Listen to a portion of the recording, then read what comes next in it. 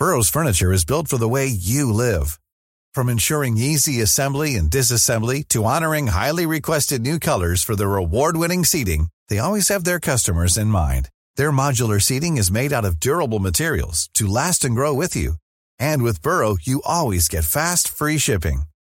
Get up to 60% off during Burrow's Memorial Day sale at burrow.com/ACAST. That's burrow.com/ACAST. burrow.com/ACAST. Education simply means let 100 flowers bloom by Marlon V. Ronquillo.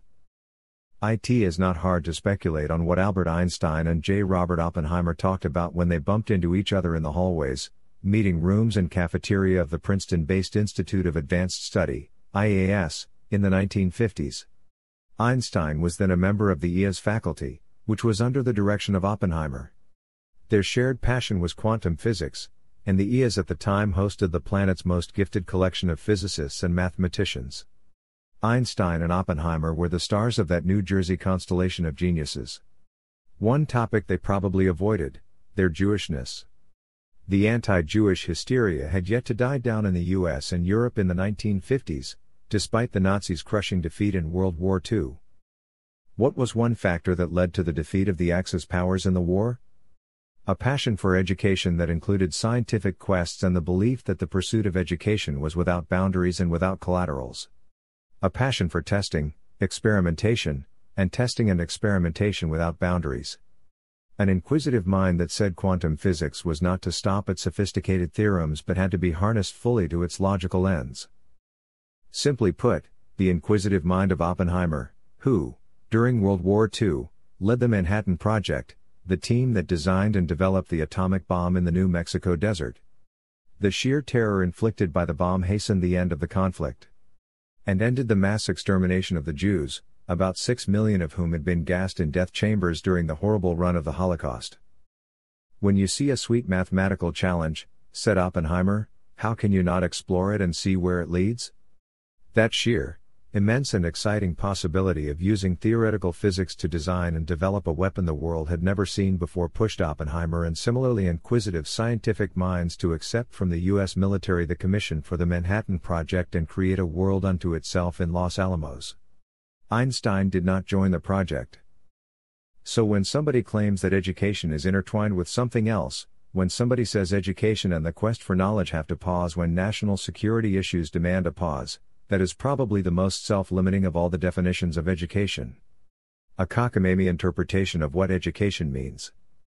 Education is simply how Mao defined it: let 100 flowers bloom. Let all ideas and schools of thoughts, even 1,000 of them, contend. Let ideas battle it out in the open arena, with no restraints and no defined boundaries for argumentation and debate. All ideas should be debated, torn apart and torn upside down to see which would retain relevance and applicability and gain primacy. Read history. From time immemorial, it was the heretics and knowledge seekers, not the know-nothings who resisted and feared change, who changed the world for the better. The heretics led the world to glorious discoveries, starting with the demolition of the conventional belief that the earth was a flat and static leviathan. The first and foremost rule for education to succeed, which would then lead to grand and practical discoveries and ultimately change the world for the better, is this: just allow it to thrive freely without intertwining it to a definitive drag on its imperative dynamism. There is a backstory to why the tech sector, the game changer and life changer of this generation, bloomed in the San Francisco Bay Area. I will skip the part on how the tech products and the applications incubated there have changed the world and continue to change it in profound, revolutionary and fundamental ways. San Francisco essentially built its entire persona on breaking rules and defying conventions. A place where discipline is not among the civic virtues. The Berkeley communes, the anti-war protests, the hippie and flower people enclaves, and the love fests at Haight-Ashbury, where the leftists dominated the great universities and their research centers. If you are going to San Francisco, a song from the 1970s said, you have to wear some flowers in your hair.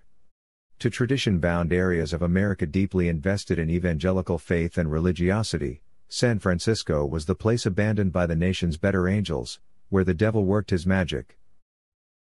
The free spirit and break the rules ethos of San Francisco made it the perfect environment for the tech sector's seminal work in experimentation, incubation and discovery. It remains the world's most dynamic and productive tech hub. Count San Francisco's output using this simple equation. Just one of the major companies there has a market cap that is greater than the yearly gross domestic product of our dear Philippines. San Francisco's tech sector is the reason California, if you remove it from the US, will be among the top 5 economies in the world.